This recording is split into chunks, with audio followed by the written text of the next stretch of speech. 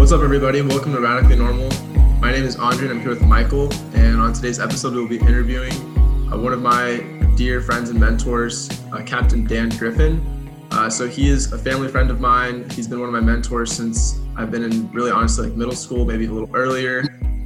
He's helped me make a lot of big decisions in my life, like where I went to school, some school project stuff.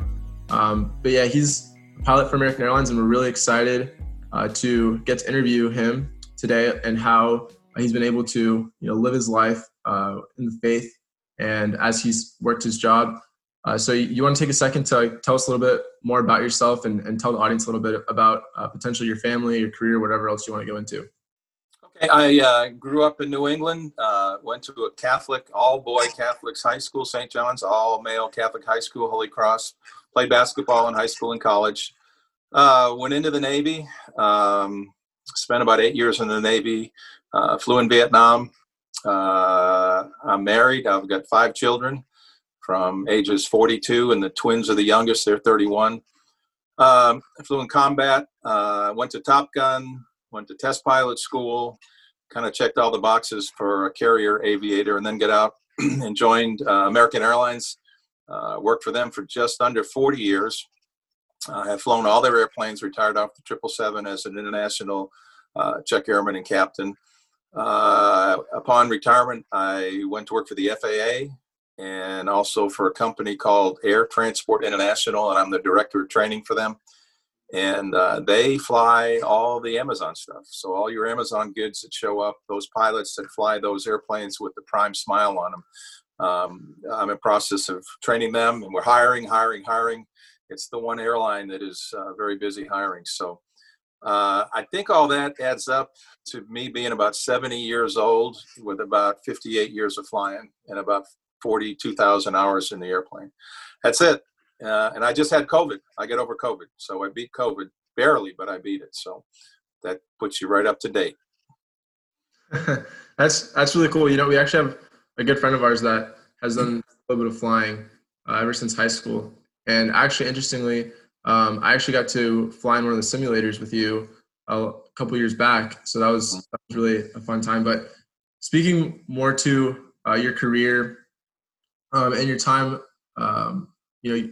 speaking to your whole career, how have you been able to, share the gospel potentially in the workplace? How has that gone for you? Specifically, one thing that came to mind for me was, has there ever been a point where you've been, for example, able to say, some common thing like God bless you to people, potentially getting on an airplane, leaving the airplane, that kind of thing. And have those regulations changed over time? It's really interesting to me to think, obviously Michael and I haven't been able to experience as much of working in the workplace. And we've seen kind of those things in our, modern society kind of diminish in our ability to be able to do things like that, such as say Merry Christmas.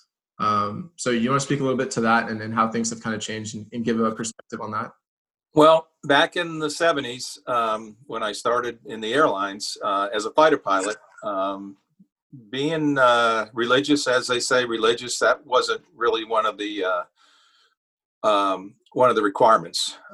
It was a little bit of the Top Gun, Iceman and Maverick type thing, and there really wasn't a lot of the Lord that was visited upon. So back in those days, that was, I grew up in the Catholic religion, and I don't know that I had a relationship with the Lord. We kind of had this deal, and I would do what I needed to do to stay on the right side of what I needed to do, and he would take care of me flying off of aircraft carriers at night, and we kind of had this arrangement, but it really wasn't a relationship. It was just kind of an arrangement. So anyways, back in those days, there was no such thing as being a Christian, or do you have a relationship with the Lord, or do you know Jesus? It was Griffin's kind of religious. He doesn't talk like we do. He talks a little bit different. So he goes to church. So be careful. And then towards the end of my time in the Navy, and just as I started with American, I had someone in my house, long hair, earrings, totally from a different side of the street, laying carpet. And he said to me, "Do you know Jesus?" And I could show you where I was standing. And I said, "Well, I think so." He said, "Are you a Christian?" I said, well, I go to church, He said, well, that's this. Let me show you what it says in the Bible.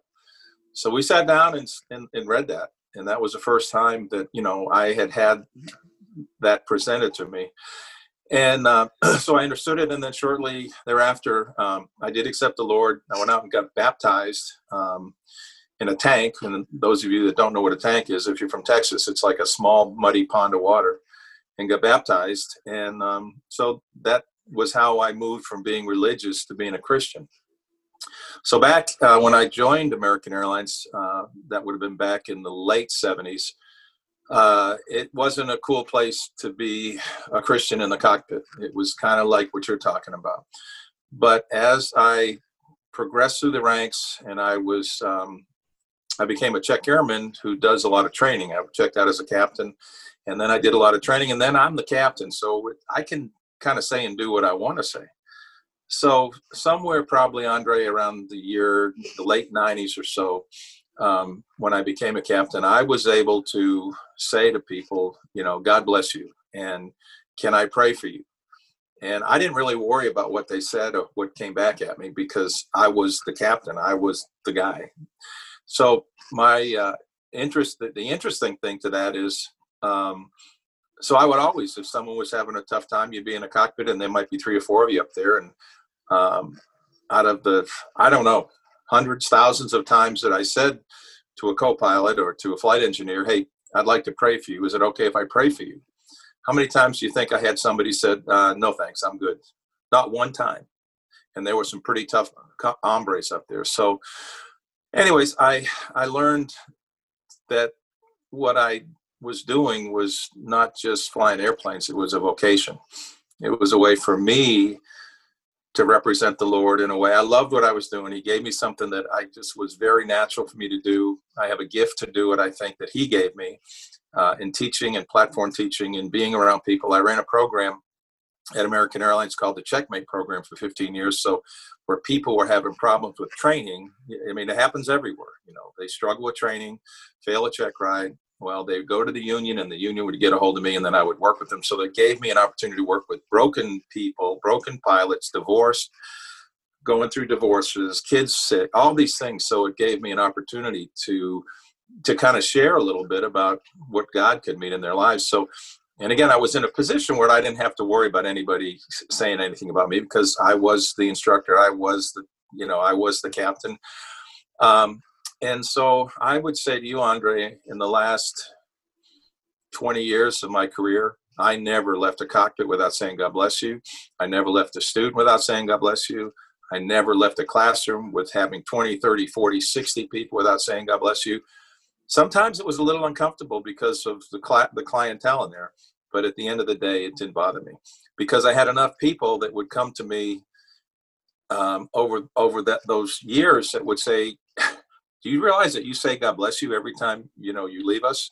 And I go, yeah, I know that. So to me, I think I had just a wonderful career.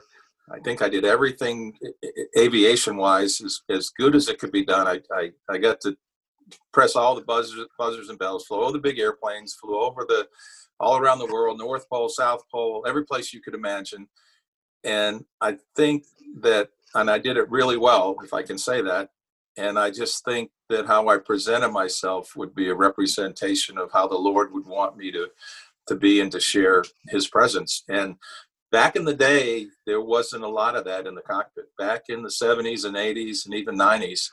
But now it's quite different. Now in the cockpits, it's not unusual for people to talk about the Lord and not talk about Christianity and to talk about things. I got a son that's having a problem or whatever. So it really has come quite a full circle. You'd be surprised that from where it was 20, 30 years ago to where it is today, being a Christian is accepted, and saying, do you know the Lord? Have you met Jesus? Those are things that, they're not going to throw you out of the airplane at, 30,000 feet to report you to the union. So it's all good. So God has shown up there, to me, a little bit stronger than he has ever before in the airline. And I would say that's with American. I would say that's the same with Delta, United, Southwest, Alaska, you name it.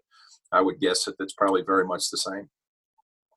That's really cool. And, for those of you guys who, potentially don't know Captain Dan very well, like as I do, but it's very rare to even get a text message from him that doesn't end in God bless you, and have a few words of encouragement. So it's really cool to hear you say that, that's kind of a part of your MO over there with the airlines. So that's really cool. Sir, thank Well, you. I think, oh, go ahead, Mike. Oh, I was just going to say thank you so much for sharing your testimony. That was incredible. And it's clear that your career is extensive there. And I was just going to ask you, if you said you fly all over the world, did you have a favorite place to fly to or to see when you were flying? Well, there's a lot of things that would be striking. And, I mean, things that people would never get to see. And there's some things that you would get to see. So the things you would never see at the North Pole, you go over the North Pole, and I mean, there's nothing up there. There's no wind, there's no weather, there's no airplanes. Nobody goes over the North Pole because I mean, the last time I was up there was minus 150 degrees centigrade, and your fuel freezes up there. So there's reasons not to go over right over the North Pole. But that was kind of a place that was a little bit eerie up there. So that was something that was special. It was always fun for me to fly to Alaska out of Dallas, because you'd go up and you can go up the inner passageway or the outer, and just the glaciers and the snow and the fjords. You just can't grasp it. Going over to Japan or to Hong Kong, the Ring of Fire with all the volcanoes that are all lined up there that you read about. It is a ring of fire. And where you'd go if something happened to you. Flying big airplanes around the planet, flying the airplanes isn't the big deal. These airplanes, this 777 weighs almost 800,000 pounds at takeoff, so almost 1 million pounds, and a third of that is fuel. It's not hard to fly it. It's where do you go if something goes wrong or somebody gets sick. The Hawaiian Islands are really cool. I would say the Hawaiian Islands are probably my favorite place. As a matter of fact, I did so much flying out there, they used to call me Maui Dan. So it wasn't Captain Dan, it was Maui Dan. So the things that are still remarkable, that are still kind of wedged in my mind, are kind of sunsets and sunrises, and you get to see those just like I do. Being above the atmosphere a little bit at 30 or 40,000 feet, it's a little bit cleaner up there when the sun comes up and the sun goes down. But I would say sunsets and sunrises are just spectacular. And it's just like, I mean, you asked the question prior to this, what's it like in the cockpit? Does God exist in the cockpit? Those are times when I would look over to the pilot next to me and say, God's given us that sunrise. He's given us that sunset just for you, or just for your son, or just for this, or just for that. And, there's no coincidences. Okay. God is good, ... all the time. And, coincidences don't happen. If something happens and all of a sudden they find their car keys or their ID that they couldn't find, well, thank you, Jesus. I mean, that's what I would say. I'd say that in the house, and there's always a reason, no matter how negative something might be, there's usually a positive hooked into it that you can say thank you, Jesus, about. So, but anyway, so sunsets and sunrises that you get to see just like I do. But some of these other things like the North Pole, the Ring of Fire, the Inner Passageway, those are all really, really neat things that I was very blessed to see over and over again. And I never get tired of them. They never became just, something that I didn't take advantage of, just marveling at the Creator. And how could we ever not think there was a Creator when you see some of these things? So I would share that with you. Any chance Santa's up there at the North Pole? I have seen Santa a number of times. I'm sure that I have. So I don't know. He might not be right on the North Pole. He might be right off the side of it. It's not quite as cold up there. But golly, it's like I say, until you've been up there, it's eerie. Because, in order to get sometimes from east to west, you would think that you would go to the west, but a lot of times because of winds and things, you'll go east. And it'll actually, if you say, for example, want to go out of DFW to Hong Kong, you basically turn to the west to take off. A lot of times you'll turn to the northeast and go over Detroit, go over the North Pole on the wrong side to get there, just because of winds. And when you look at the distances going around the globe, the distances are about the same. So anyways, it's kind of interesting. Do you want to So expand? yes, Santa is up there. Do you want to expand a little bit? You talked briefly about this in talking to your fellow pilots in the cockpit, but a little bit about how just seeing creation and seeing the sunsets and the rises and the volcanoes and that sort of thing just deepens your affection for God. Yeah, I'm 70 if you do the math. And, I think that God has put me in positions not to just fly airplanes. I've always had the ability, everybody has certain abilities. You guys are brilliant with math and geometry, and I know Andre in engineering. My deal is I can fly an airplane. I went to Top Gun and ended up at the top of the class. I just could always fly an airplane for some reason a little better than most other people. So it gave me a platform to be able to realize that I was being either watched or looked at, or what does he do different than what I do?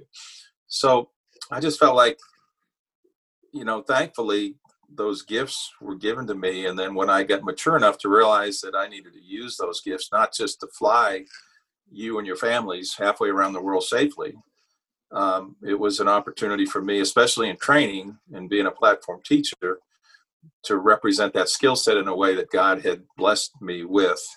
And that was kind of my inner peace or my inner sanctum. Sometimes it got in the way of family, sometimes, that kind of stuff would translate all the way here and then into the evening, and having, 4 or 5 kids running around with homework and, and all the things that need to be done. I was able to coach all their baseball teams and all their basketball teams and all that stuff because of my schedule and how I was able to control it. So, the bigger picture is, the relationship I have with Holly and then the kids, and then I watch the kids grow up behind me and see what they've picked up, where their lives are and what they've done. And they're far beyond where I was at their age, and I think that's just because of what they see and what they caught, not what they were taught. So, we had a leadoff son who was awesome, and what he passed down to his brothers and sisters, they picked up, and we're just really lucky. At the end of the day, it gets a little bit emotional. At the end of the day, you just want to make sure that when you get there, that they're going to get there too behind you at some point in time. I don't know if I answered your question. Remember, I told you sometimes I kind of end up down a rabbit hole. I have to dig myself. Where did this start from? So, but anyways, so yeah, that's kind of it. God blessed me with the skill set, and I don't take it for advantage. I don't take it for granted. And I think it's a way for me to minister. It's a way that he puts me in places in front of people to minister where the truth is. And I don't have any problems telling anybody what the truth is. I mean, it's not like, back when you're in your 20s or 30s, maybe you're a little bit hesitant to say where your real strength. There's nothing in me now that's going to hold me back from saying, this is the Lord. This is who I believe in. These are the the scriptures that I carry with me every time I fly. That's just who I am. Take it or leave it. That's really good. And, you kind of allude to the fact that a lot of times the most difficult thing is potentially, if someone gets sick or something maybe going on with the passengers themselves. So getting back to kind of that discussion on the North Pole and Santa, this episode is probably going to release sometime around Christmas. So do you have any, interesting stories about a time when you flew during the holidays, maybe the Thanksgiving, Christmas, New Year's time? I feel like there's a lot of movies where crazy things happen during that time. And does that hold true, or is it just in the movies, or do you have some crazy stories that maybe happen? You mean snakes with the snakes, all the snakes on airplanes, that kind of stuff? No. I used to like flying at those times. I used to like flying on Mother's Day. I used to like flying on Thanksgiving and Christmas. Not to the exclusion of the family, but to me, it was a time where families were together, and it was a time to really let them know that airplane wasn't flying itself, that there was somebody up there that cared for them. And I'd always have an introductory, little PA about who I am, and this is who's with me today, and we got 6 kids between us, and we're going to get you from A to B as safely as possible. And I just need you to know that you're in great hands, and we just da-da-da. So, and if something didn't go right, it would give me the ability to go back and connect. I had an event once where we were in terrible turbulence. It was just terrible. And the flight attendants called up the number one. She came up into the cockpit and said, Dan, we got a problem. People are crying back here. People have rosary beads and Bibles out. They are scared. And it was really bad, but the line of weather extended all the way down into Florida and we couldn't get through it. I mean, I couldn't cross over. It just looked like probably an hour of this stuff, So I got on the PA and I just told them, I said, look, this is who I am. And I need you to know something. I said, I got two of my kids in the back. And they said, as soon as they heard that my children were in the back of the airplane, it settled everybody down. As soon as they knew that I had my kids on that airplane. So, as best I could, I always tried to deliver that message. And like I say, on Mother's Day and Christmas, and I'd always make a PA as we came into the gate about God bless you and you be safe and we'll look for you again. One of my favorite things that ever happened was I used to go out, the VP of flight would always have me go out to Tucson and the kids make a wish. They would have the kids out there, all these kids that had issues and problems and all these things, the Make-A-Wish Foundation, and they'd bring these kids and they'd put them on an airplane.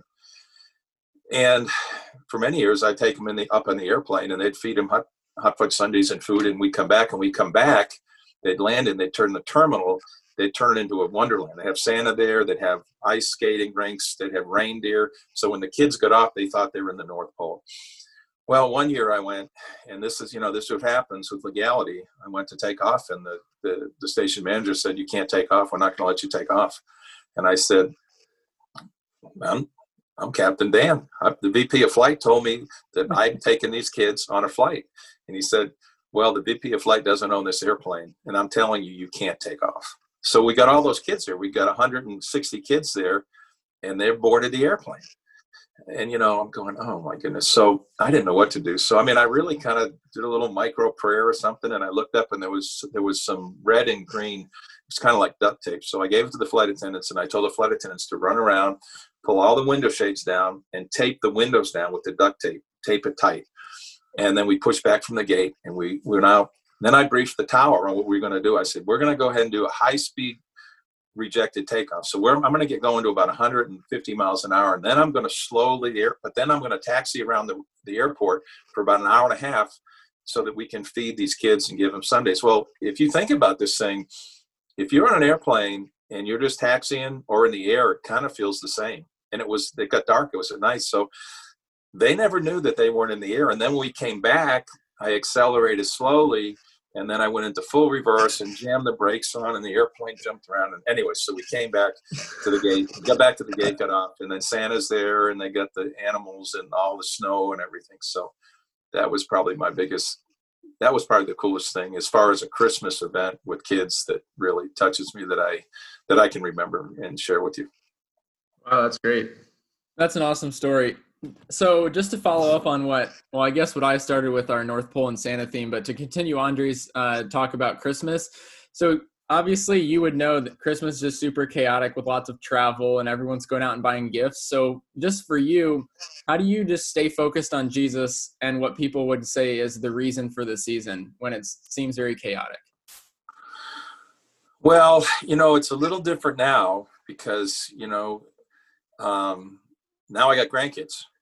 So, you can kind of monitor and kind of help manage these things when you have children. But now when you got grandkids coming in and you get your kids and then 6 grandkids coming in or 5, however many are going to be here, it does make it tough. So, but as kind of the leader of the house, when they come in, you have to kind of pick your moments. You got to kind of pick opportunities with somebody in your lap or making sure that grace before meals is meaningful and it touches everybody in a way and then finding an opportunity maybe to be with everybody at a certain point in time to let them know how thankful you are and how proud of them you are and how they're raising they're raising their kids, what a good job they're doing with whether their job or their spouse, or I noticed that this is what you did. So,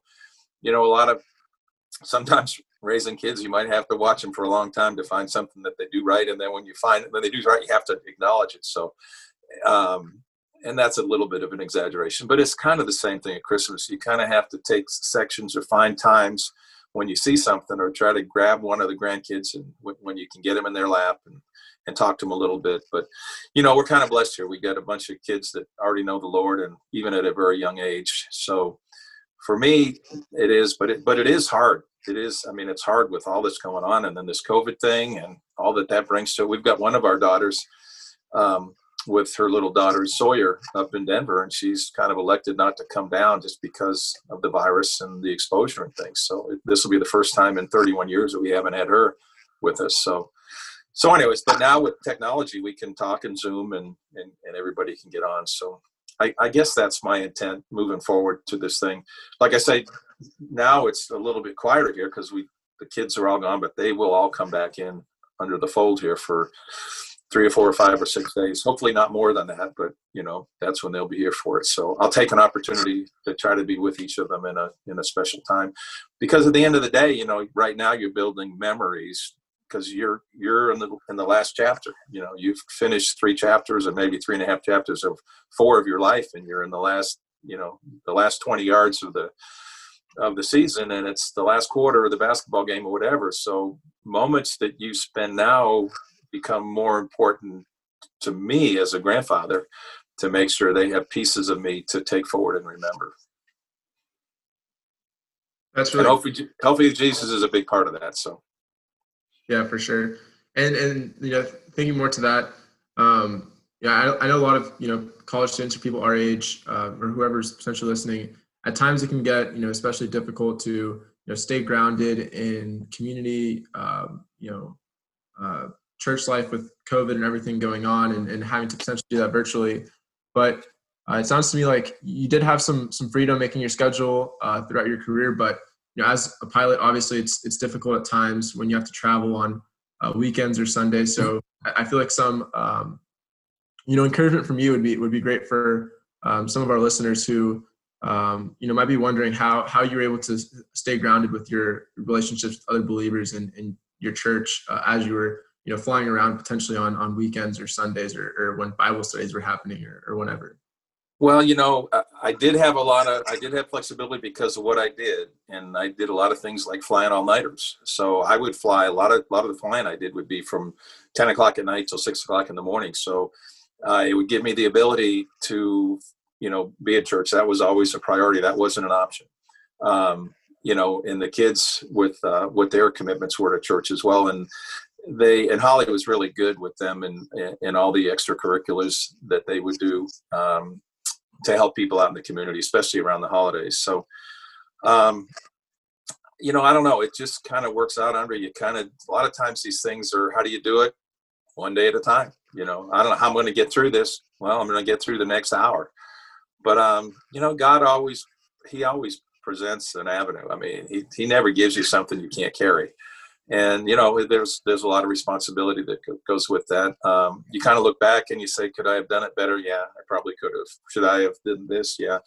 But, the thing that was, Holly was a flight attendant and me being a captain. So we had to work opposite schedules a lot of times with the kids. So a lot of times, she'd be gone in the morning. She'd leave at 5 and she'd get back at 4 in the afternoon, and then I'd go off at night. So we both had pretty full careers in raising the kids, but it's just a matter of making priorities. And I know your mom and dad, and your dad is a tough guy, but I know what his priorities are. Your mom is awesome. She's just such a kind, sweet person. And your dad's kind of tough, but I see what they do. A lot of this stuff is who you are when nobody's looking. That's one of the things. What can I do for you? And it means more to do something for you when you can't do something back for me. So one of the things growing up that I tried to share with the kids would be, when you do something for somebody that, I'm going to do this for you because I'm expecting there's an opportunity maybe down the road that you could do something for me. But really one of the things to look at when you have in relationships and when you're doing things for people, to do things for people that have no chance to repay you, would do something in return for you. So I might be drifting off where your target is, but that's probably the best. We had, when the twins were born, we had the kids and the twins, of course, they were crazy. But anyway, so I would explain our life growing up for those first years as life in a blender. It was life in a blender, and it was hard work, keeping God at the center of it, your marriage second, keeping the kids in line, and just trying to get them in bed at night. And at the end of the night, it was like, okay, we made it through another day. Sometimes it's just getting through another day. So, but it's all good. Yeah, I think life can feel like that a lot of times, especially, when in college or, starting our careers or, even with this COVID environment. It feels like that a lot of times. A big encouragement to hear how, it was like that for you as well. And we've obviously heard, the fruits of your hard work throughout this interview. I think that was really evident to everyone that, taking those steps and doing that hard work early on makes a really big difference. So thank you for sharing that. I would say something to you all, to your listeners your age out there, things that really mean a lot to me. I did a lot of coaching. It still means so much to me when somebody, 35 or 40 years old calls me coach. When somebody in a grocery store, I kind of see somebody, and if they go out of their way to approach me to just say, hey, coach, how's it going, or something. So if you have the opportunity to reach out to somebody that's been with you or mentored you or coached you or a teacher or whatever it is, and the older we get, the older that teacher or coach becomes, the more validating that is, that somehow they touched you and you want to take, because the way we go now with technology and everything that happens, writing notes is a lost art. I mean, a written note to somebody blows them away. I get a note in the mail from somebody, you know where it goes? It goes in my top drawer. I can show them all to you. If I get a written note from somebody, it goes in the top drawer. But they don't happen. Everybody has to email or text or whatever. But a written note or an acknowledgement in a grocery store for people your age is really, it's at this time of year, or anytime. It really is. It's very warming. It's very solidifying to let you know that, hey, I made a little bit of a difference maybe in that person's life, and it makes me feel good. That's awesome. Thank you so much for sharing. That's something that Andre and I will both have to keep in mind, and for sure a lot of listeners as well. And I just want to close the interview with a question we ask every guest, or that we've asked the last 4 guests this season. And it's kind of lighter, but are you a coffee drinker? Do you have a favorite coffee drink? We like coffee a lot, and so we just tend to ask guests this at the end of our interviews. Well, I never really drank coffee until the last few years or so, and now I run into Costco and whatever Keurig cups I can get that have the most in the box. But yeah, I'm pretty easy but my problem is I kind of like it girly. I got to have the Haagen-Dazs stuff in it, so I do about anything. So I'm not particular. All my kids have these other lattes and toffee nut stuff and all this stuff. So I mean, if I can get a sip of one of those, I'll steal it. But that's not like coffee. So no, I do drink a cup of coffee a day. So, but I didn't do much of it until the last 10 years or so. How about you? What kind of coffees do you like? I'm a big fan of, it's probably something you think your kids would drink, but it's called a peppermint mocha. It's an amazing drink. And now Starbucks and some other coffee shops also have something called a nitro cold brew. Infused with nitrogen or something, but it tastes really good. That's about it, I guess. And then Andre and I always rave on the podcast about how we like peppermint mocha coffee cream, which just adds it's really good. I may have to try that. I'm just a Haagen-Dazs guy that was it Haagen? No, it's not Haagen-Dazs. It's the hazelnut. Oh, okay. I got to have. So it's got to be kind of girly. My coffee is always kind of girly. So, but anyways, you guys remember, in conversations, when you're in conversation, I can tell your skill set is tuned with this, but it's always important, for you to reach out and ask other people how they're doing and look them in the eye. It's one of those lost talents. It's like knowing how to shake a person's hand and be firm with it. Of course, now it's COVID, so you don't get to do that. Or how to make eye contact and look them in the eye when you're talking to them. Those are just little things that I can tell you all have. But some of those skill sets are lost, and you've never looked into the eyes of somebody that doesn't matter to Jesus. So sometimes those little things in the back, even though you're too busy and you're going to school and you got jobs and you're trying girlfriends and all that stuff, but when you make eye contact with somebody, they matter to God, and that matters to Him, that you're taking that time for Him. So especially moving forward at this time of the season. And thank you so much for all the insights you shared and telling us about your testimony and all about your career and how you've been able to really share the gospel through all of that. We've really enjoyed interviewing with you, and we hope everyone listening has enjoyed it this interview as well. So tune back next week for another episode of Radically Normal. Thanks, guys. Thank you.